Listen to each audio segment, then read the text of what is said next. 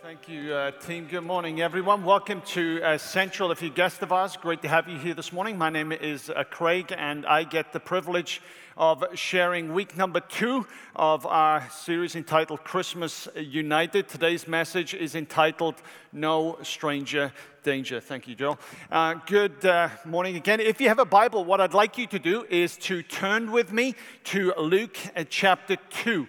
Luke chapter 2. We're going to pick up where we left off in Ephesians in a few moments, but I want to get there by way of the Bethlehem story that we were talking about last week. So if you need a copy of the scriptures, please put your hands in the air, and our ushers will be delighted to give you a copy of the scriptures. And then when you've received it, you can turn to page 1027.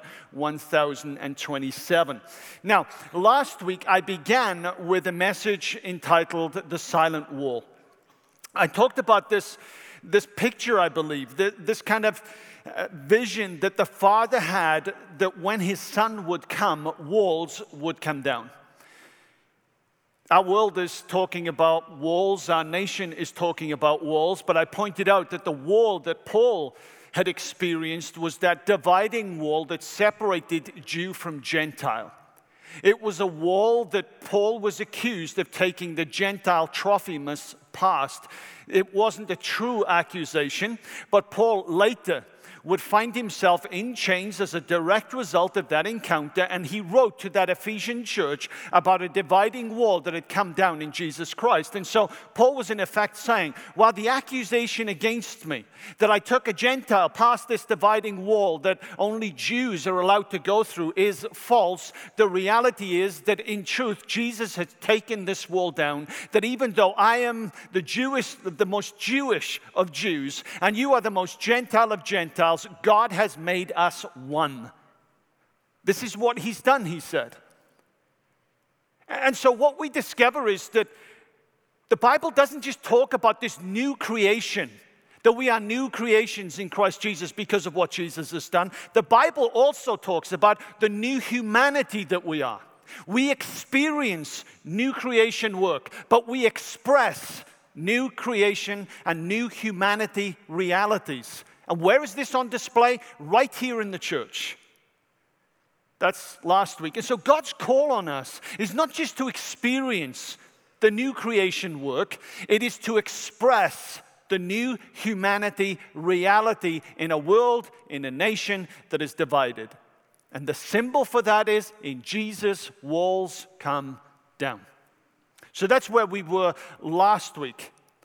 But the key question that we'll often ask is, okay, how do I do this? Just, Craig, very practically, very personally, how do I live in such a way that the new humanity experience that I can partake in with the church because I'm a new creation actually gets lived out through me? How do I do this?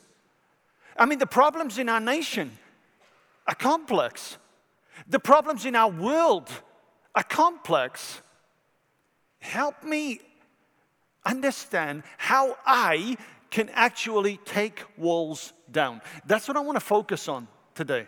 How can we take those walls down? And to begin with, I want to start in Luke chapter 2, that Bethlehem scene.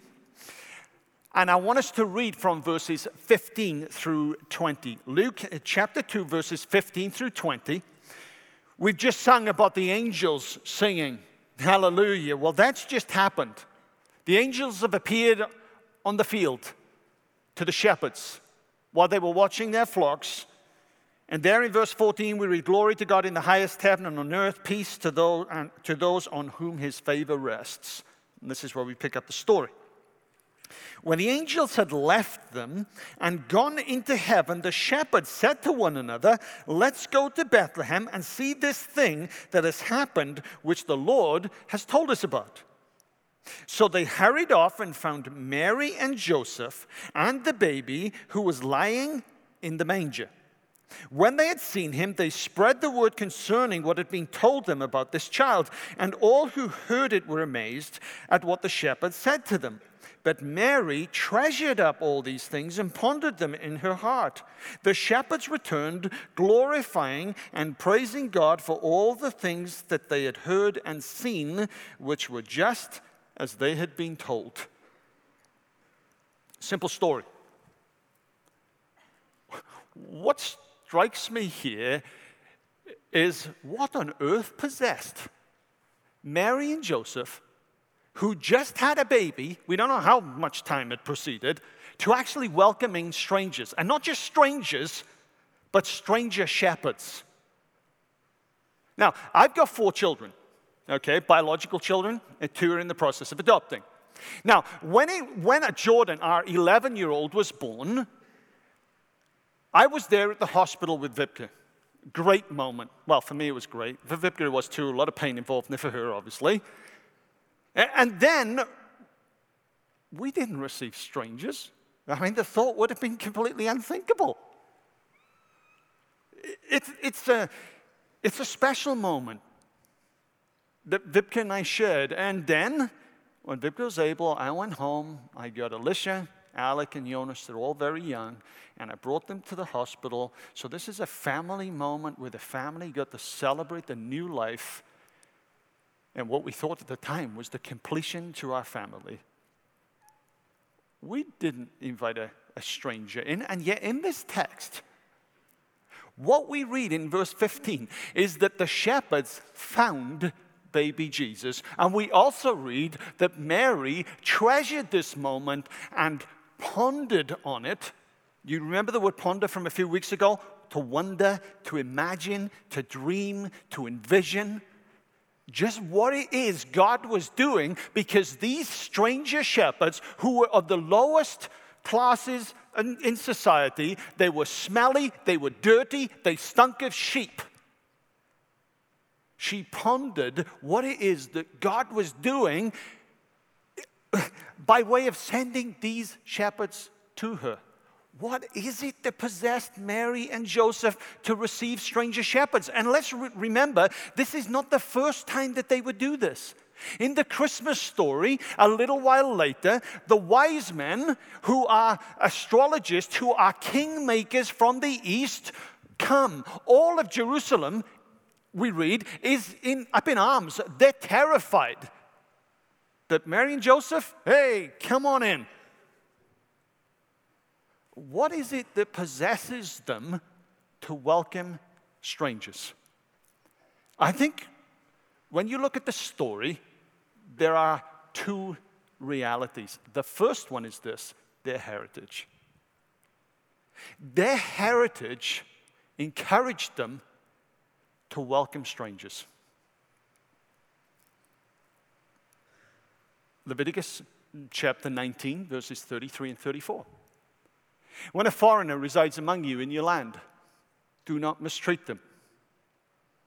I'm a foreigner that resides among you, and I know that you do not mistreat me. This is what this is talking about. Resident aliens. I'm a resident alien. I'm an Englishman. No, I'm not. I'm a Welshman living in Holland rather than New York, if any of you know the Sting song.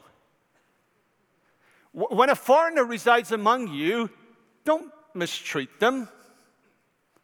The foreigner residing among you must be treated as your native born. Thank you, folks. You do that for me. So this obviously isn't a message of challenge today, is it? It's a message of encouragement. Continue to do what you're doing.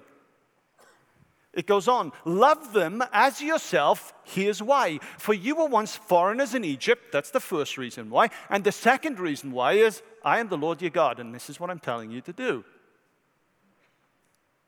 This was their heritage. This is the reality upon which the nation of Israel was built. The people of God were built on this. And over again, the Old Testament says that there are 3 dominant groups that are on God's heart. There is the widow, there are the fatherless, and then there are the foreigners, the aliens, the strangers, the residents in the land. Love them. Firstly, because this was your experience, and secondly, because I'm God, and that's the way I believe it needs to be. There's another scripture, Exodus 23, verse 9. Do not oppress a foreigner. You yourselves know how it feels to be foreigners. because you were foreigners in Egypt. Let me ask you a question. Do you know what it's like to be a foreigner? In a few moments, I'm going to say this is our heritage too. But think about that. Do you know what it's like to be a foreigner? It's their heritage that enables them to welcome strangers because that's the way the culture was built. It's a very hospitable culture. But the second reason Mary and Joseph could just welcome these people that they didn't know into their homes without feeling concerned about that was because of their own experience. Many of us glamorize the Christmas story, but the reality of the Christmas story is that it cost Mary and Joseph a great deal.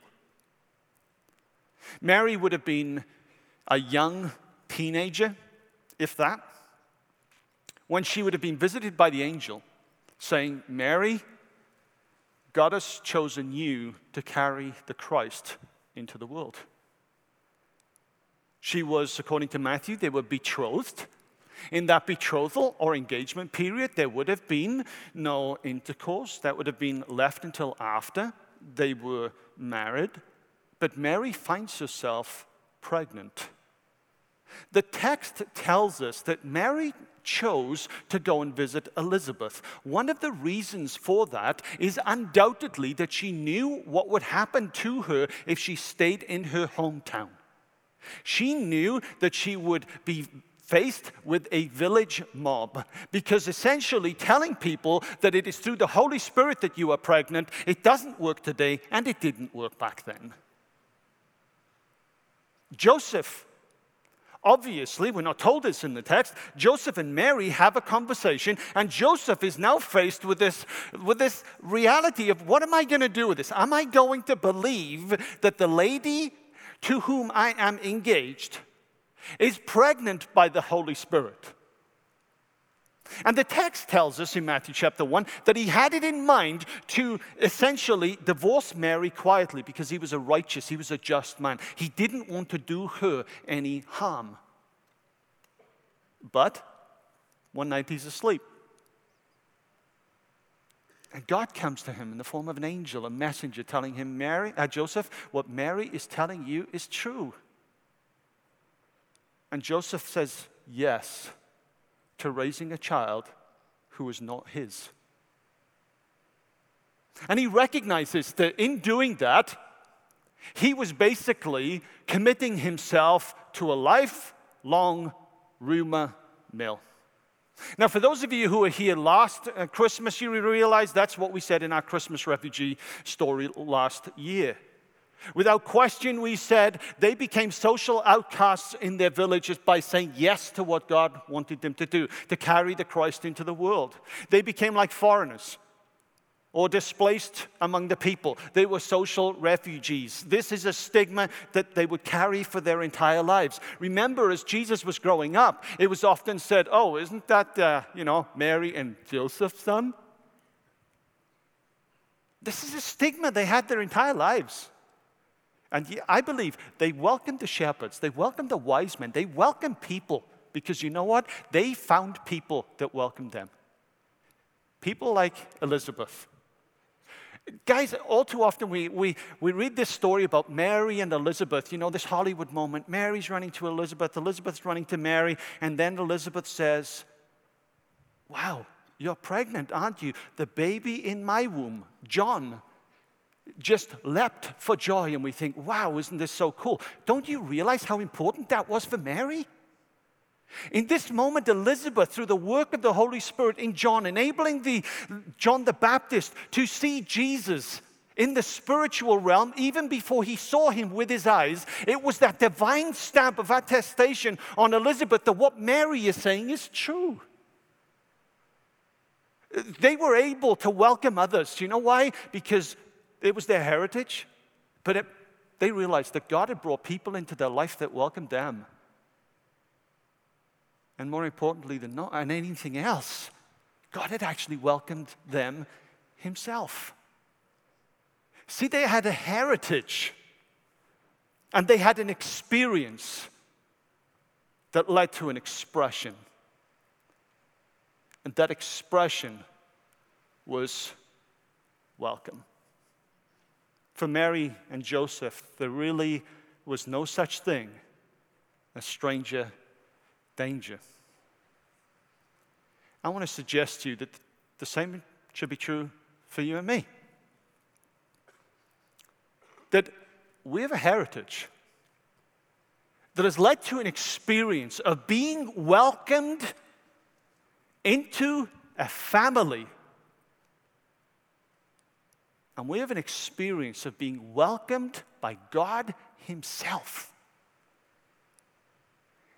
And as we look at this next text, I want us to realize that in putting this heritage and this experience into practice, we express the new humanity in a way that in our own town, in our own nation, walls come down.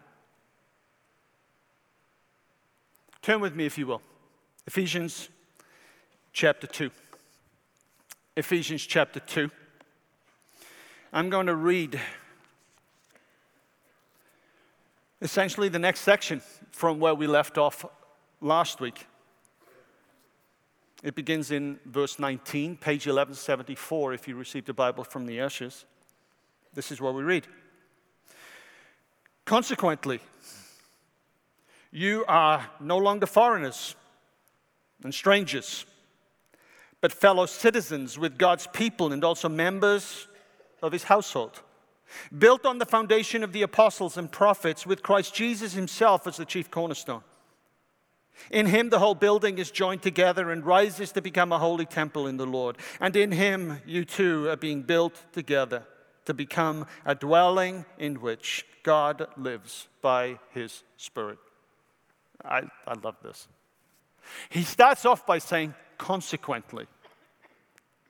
In other words, as a result of what I've just told you, that in Jesus, the dividing wall that separated me, the most Jewish of Jews, from you, some of the most Gentile of Gentiles, having been destroyed by Jesus dying on the cross and His blood being poured out for all of us, cleansing our sin, because sin is the great leveler of the human race. As a result of all of this, you are now no longer strangers.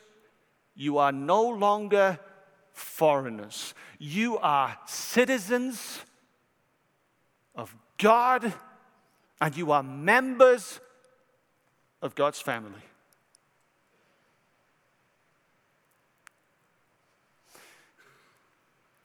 This really challenges me at a really profound level, because I am Welsh. And there is a saying, you can take the Welshman out of Wales, but you can never take Wales out of the Welshman. I am Welsh. I am not English.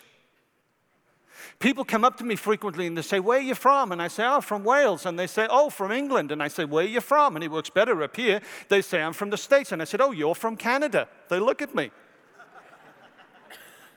It works a little bit better because the border's a little bit closer up here. And Florida's a little more tough. I'm a Welshman. And yet when I read this text, I was a foreigner. I was a stranger. I'm a proud Welshman. But the only status, the only citizenship that counts is to be a citizen of heaven, Paul says. He's not denying the nationality of the Jews or of the Gentiles, the Ephesians. He's simply saying that there is another status that is more important than our common, unique identifiers as a people. And that is that we are citizens of God. We are citizens of the kingdom of God. Earlier on in Ephesians, if you read this, he talks about our citizenship being in the heavenly realms. Now, when I talk about this, I kind of know what's going on already, okay? I'm talking about this word called foreigners. Now, it's the word xenos. It means foreign, foreigner, strange, or strangers. And some of us are already going to that idea of immigration, right? That's where we're going. So here's what I need you to do, folks. I need you to take that thought and I need you to throw it into the deepest recesses of your mind, because I am not talking about immigration. I'm talking about your heritage. You were once foreigners and strangers. I, as a Welshman, was once a foreigner and a stranger. But the miracle of Jesus Christ is that me, a Welshman, and many of you folks, Americans, Russians, Argentinians, Brazilians, Ugandans, I can keep going. We are now one because our citizenship is in heaven. That's where we're going here. Realizing that is how walls come down, because we focus on what unites us, not on what divides us. So listen, forget the immigration thing, throw it, okay? We were once foreigners. But more than that, I love this. We were strangers. Strangers is a compound word in the Greek. Two words put together to make one.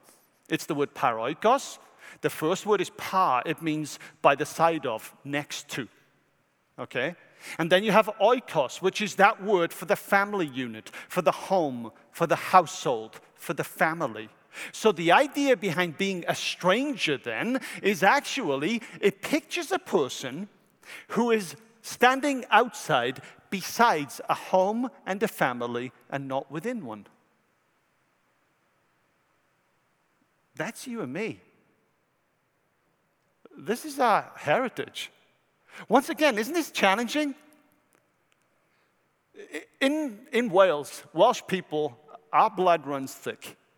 Our tribe is strong. But the reality is, I have more in common with the new humanity, my family here, than I do with members of my own family who do not know Jesus, according to this.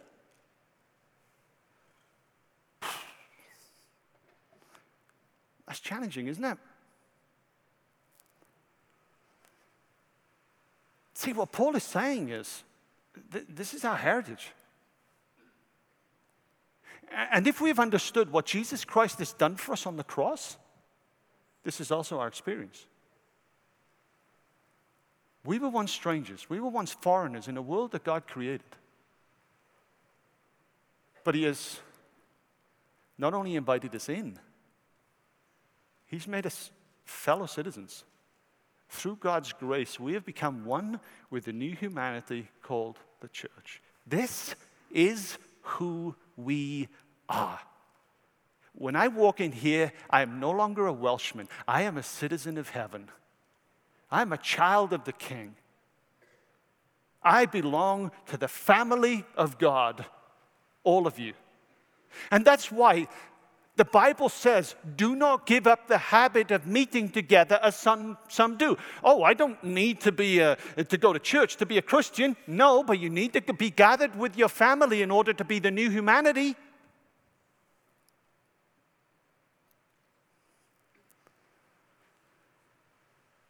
See, I think that when we think of this, there are walls that exist between people. It doesn't just run on racial lines. It can run even within families. I'm convinced there are many of us in here that have got difficult relationships with members of our own family. We've got these walls that are there. They're in Jesus. God wants them to come down. And I think the way that we do this is actually doing what Mary and Joseph did. And that is simply opening up the doors of our homes, but more importantly, the doors of our hearts, as imperfect but growing as they are, and let people in. Let them in.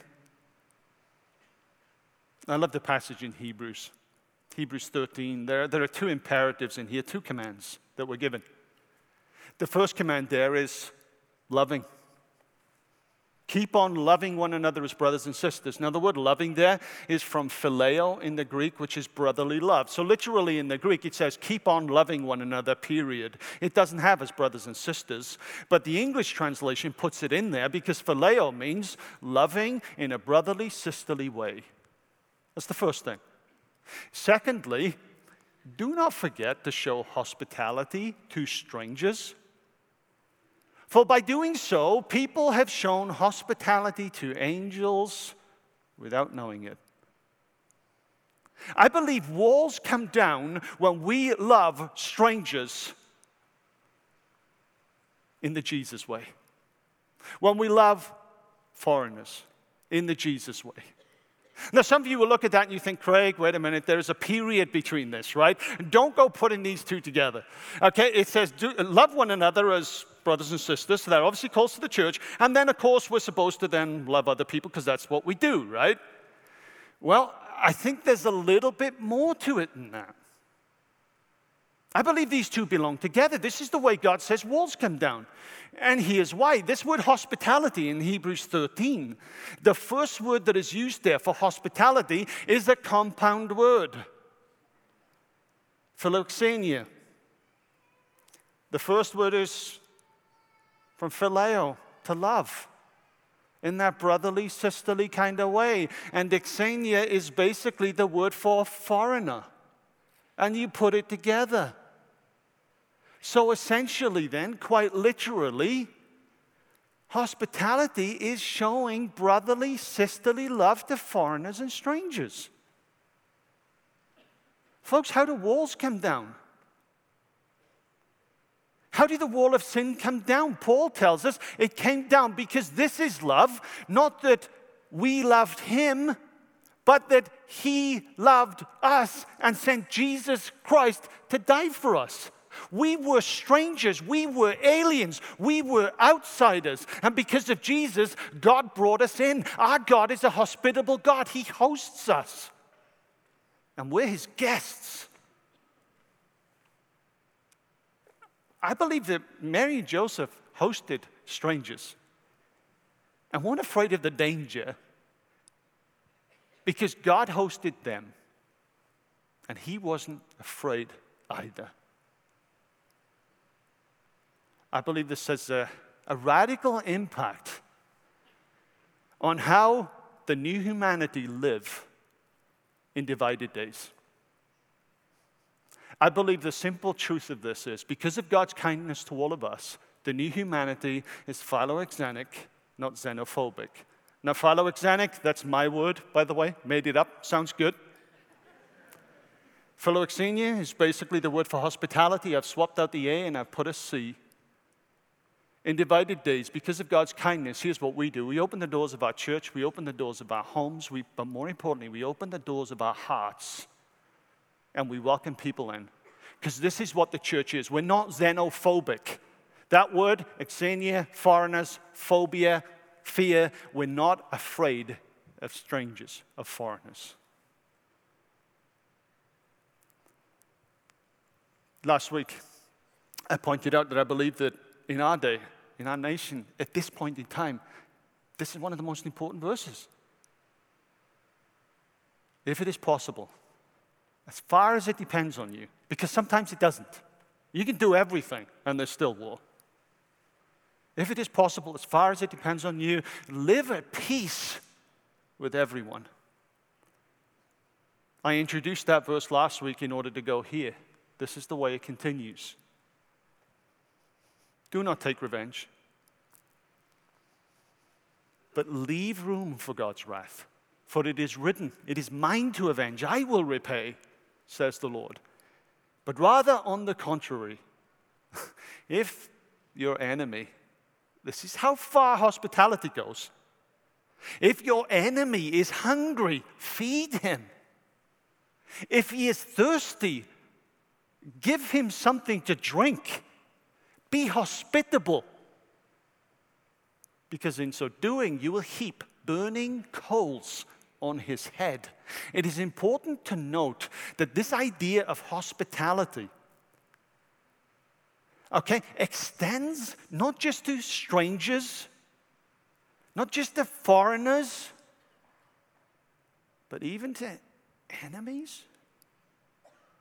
The semantic range and the historical usage of this word actually extends in many of the Eastern cultures to the idea of how we respond to someone who's hurt us even stands opposed to us. Here's what we do. We open. And why? Because God has opened himself up to us. So what? What does this all mean? I think there are two things. Firstly, what Christmas shows us is that in a divided, suspicious world, reflecting the new humanity is driven more by our witness than our witness, especially in the first instance. The incarnation was God's commitment to witness being the foundation for future witness. Before Jesus opened his mouth, he entered the world. Before Jesus did anything, he went to school and he learned what it was like to live like a Jew. And I believe that it was this presence, the presence of God with us, that led to the presentation of God's love for the world. Folks, in a divided nation, that's what we need to do. We need to be with and allow our witness to be the foundation for any discussion on difference. That's the way it works. All too often, we who have believed the bold proclamation of Jesus Christ are quick to speak and slow to serve. Walls come down when God's people bend the knee in the way that Jesus did. Secondly, and this is the real challenge here, hospitality, just like evangelism, is a spiritual gift. Many label it under the helping gifts of Romans and Corinthians, but like evangelism, it is also a requirement. Folks, Christmas gives us an incredible opportunity to be hospitable to people who may be strangers to us, and more importantly, strangers to God. And through a simple act of, as crazy as the calendar is, blotting out time to connect with our neighbors who we may know but don't know personally, walls can come down. Michael Green has written a foundational book on evangelism in the early church, and he writes this: one of the most important methods for spreading the gospel in antiquity at the start of the church was the use of homes. God wants us, those of us who've experienced the new humanity of Jesus, because we've become new creations, to use this season and to use every season to express that new humanity through the way that we live. Hospitality is really simple. There's only 3 movements to it. It's stranger, guest, host. Stranger. Someone we know who is strange to us. We don't know at a deeper level. They exist to us outside of our home environment. Stranger, we make them a guest. And to be a guest means that we host. Stranger, guest, and host. In a few moments, we're going to come around the Lord's table, but to do that, I want to turn to one passage where I want you to flow with me through this passage where we all experience Jesus himself going through the motions of stranger, guest, and host. It's in Luke chapter 24. Again, for those of you with the Bible, that's page 1060 in the Bibles the ushers gave you. And the story is a simple one for those of you who may not know. It is essentially the story of Jesus having been risen from the dead, but the disciples wondering what it is that is going on. And 2 of them, it seems, were making their way probably home. And there on the road to Emmaus, Jesus appears to them. And I want you to look with me at what we read in verse 15.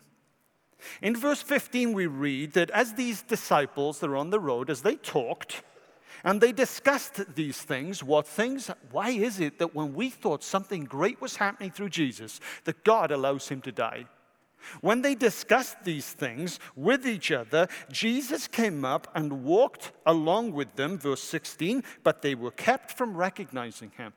Here he is, Jesus is a stranger. And then we read something else. As they're on the road, they have this conversation. Jesus is provoking them, getting them to think. And we read there in verse 28 that the disciples had reached where they were going. And Jesus was, it's a strange verse, was actually pretending as if he's going to go further. It's as if Jesus is testing, did the disciples practice the heritage that they've received? What are they going to do? And so we read in verse 28, as they approached the village to which they were going, Jesus continued on as if he were going farther, but they urged him strongly, stay with us, for it is nearly evening, the day is almost over. So he went in to stay with them. What we have here is Jesus becoming a guest. So we have this idea of stranger.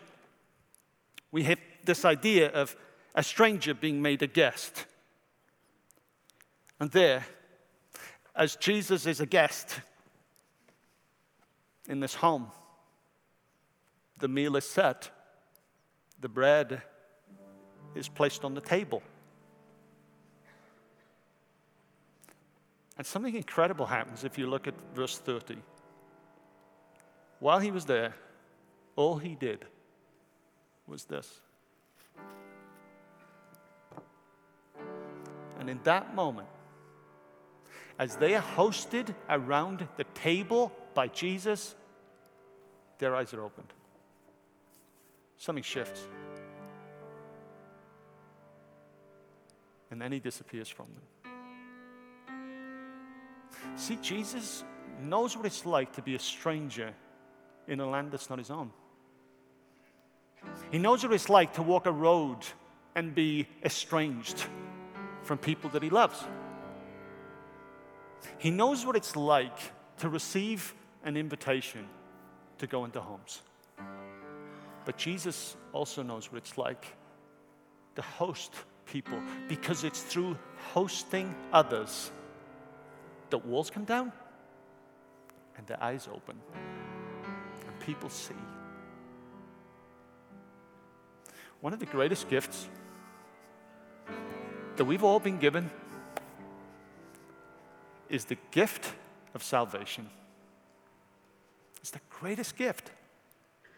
We were once strangers, living in a land that isn't our own. And then God did something. He sent Jesus. And Jesus lived the perfect life, and he went to the cross and he died. And there on the cross, his blood was poured out and he was buried into a tomb. But our faith says it didn't end there. This Jesus rose again. And before he ascended to the Father, he wanted his people to realize something important. That while we live in this world, we are guests at his table. And it's as we partake in the bread that symbolizes his body being broken for us, and as we drink the cup, the symbol of the blood that cleanses us from all sin, our eyes are opened. Our eyes are open to the fact that we are now new creations in Christ Jesus. That's our experience. And our heart cries out, Father, thank you that I was once an alien and a stranger, but now I am your son and your daughter. But at the same time, we recognize that as we receive not alone, we receive with the body. We receive with the new humanity. And then in this moment, we say, Father, I take that bread and I take that cup, and I'm going to proclaim this message of a new humanity where people from different places with different experiences can experience oneness in Jesus. And I'm going to live this, and I'm going to host this. I'm going to carry this Christ into this world for as long as you give me breath. And so, church, what we're going to do right now is we're just going to end by allowing Jesus to host us, because that's what Jesus does. Every time we come in here, he hosts us. And so as the ushers come forward, they're going to distribute in our rows the bread and the cup. If you are gluten-free, on the floor and in the balcony, there are 2 tables. They're gluten-free. Please feel free, even though we will remain seated, to get up and go to the table. Grab your pieces, go back to the chair. And as our hosts today serve you, just remember, Jesus is hosting you. We are his guests. And we eat knowing that we were once strangers, separated from God by our sin. And for all of us who have come to that point of knowing who Jesus is, we take of the bread, we take of the cup, and we say, Jesus, thank you that I'm not just a citizen of heaven, I'm a member of your family. So as soon as you receive the bread and cup, you just take that when you're ready, and we will rejoice in the fact that Christ has redeemed us, he has saved us, and he has made us his people. Let's pray. Father, we thank you for the wonderful truth of the cross. We thank you for the wonderful message that is the foundation for everything that will be hopeful and life-giving in this Christmas season. And that is, walls come down in Jesus' name. Because Jesus died, was buried, and rose again, we can now be one. That work of redemption is complete, and we are now your children, and we rejoice in that this morning. And as we take of the bread, and as we drink of the cup, God, we thank you. We thank you from the bottom of our hearts that you host us. And we are delighted to be your guests. In Jesus' name, amen.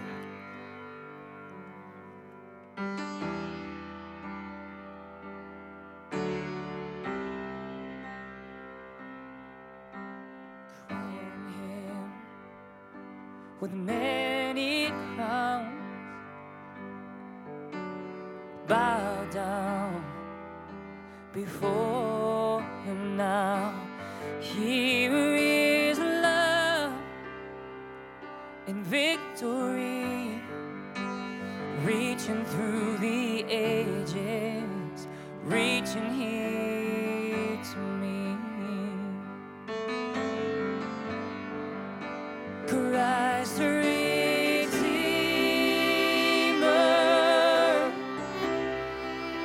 Christ our healer, Christ the victor, servant King, oh, Savior forever,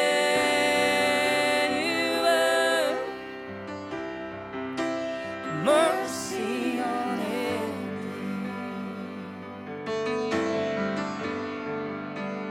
Lord eternal, you are the Prince of Peace.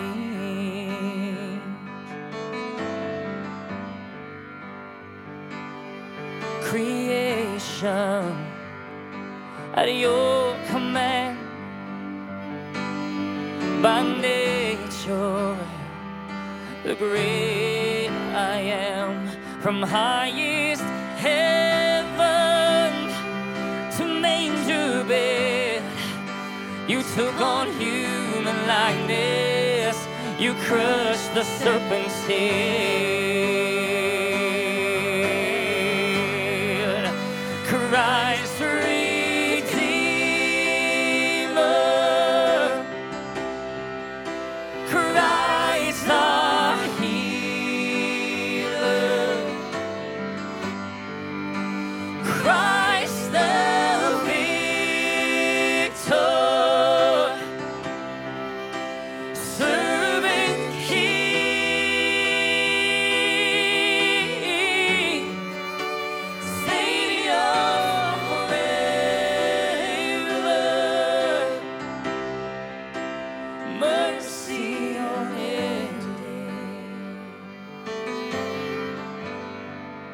You're the Lord eternal. Jesus, you're the Prince of Peace.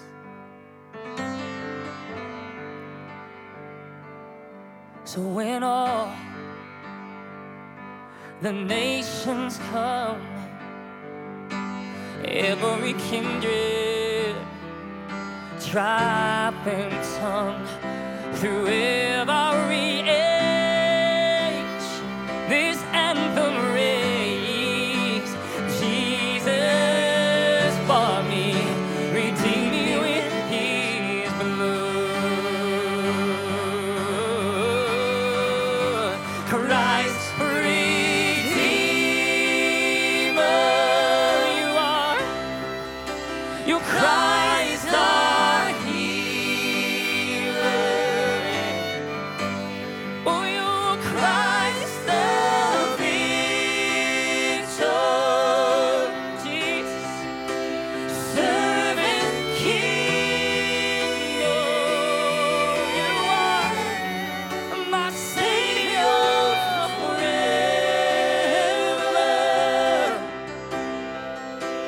Mercy unending,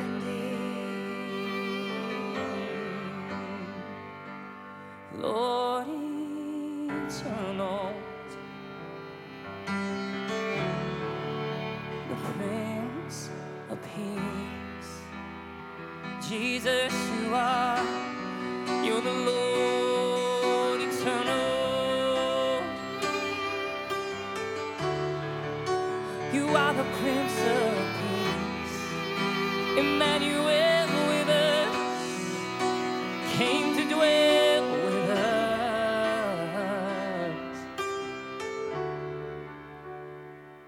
The Prince of Peace.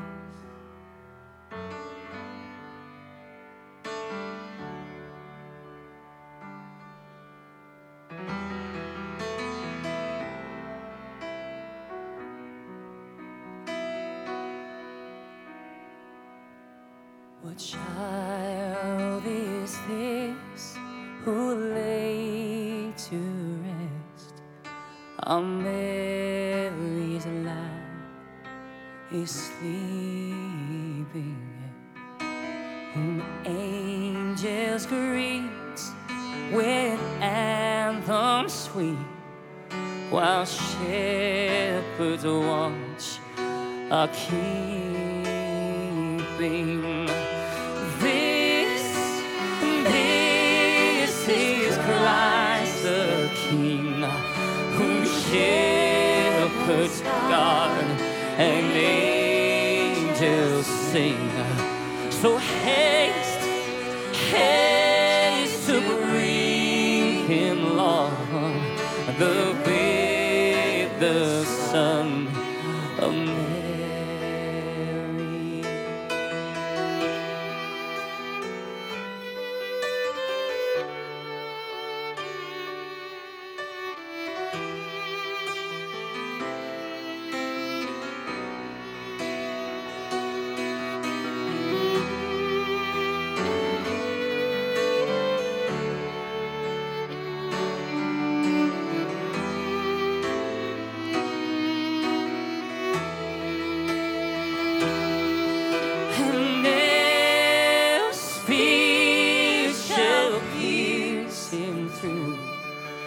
The cross be born for me, for you. Help the word make flesh, the babe, the Son of Mary. So bring Him incense, gold and myrrh, compares and keep to own Him, the King of Kings. Salvation He brings, and let loving hearts enthrone Him. So raise the song of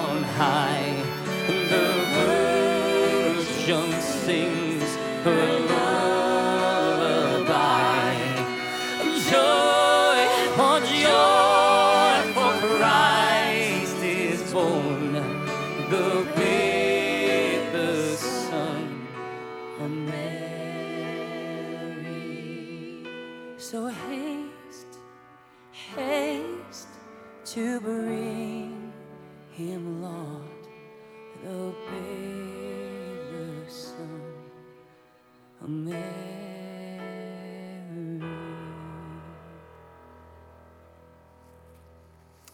This morning, we've been hosted by Jesus through the example of a woman who was willing to carry Christ into the world.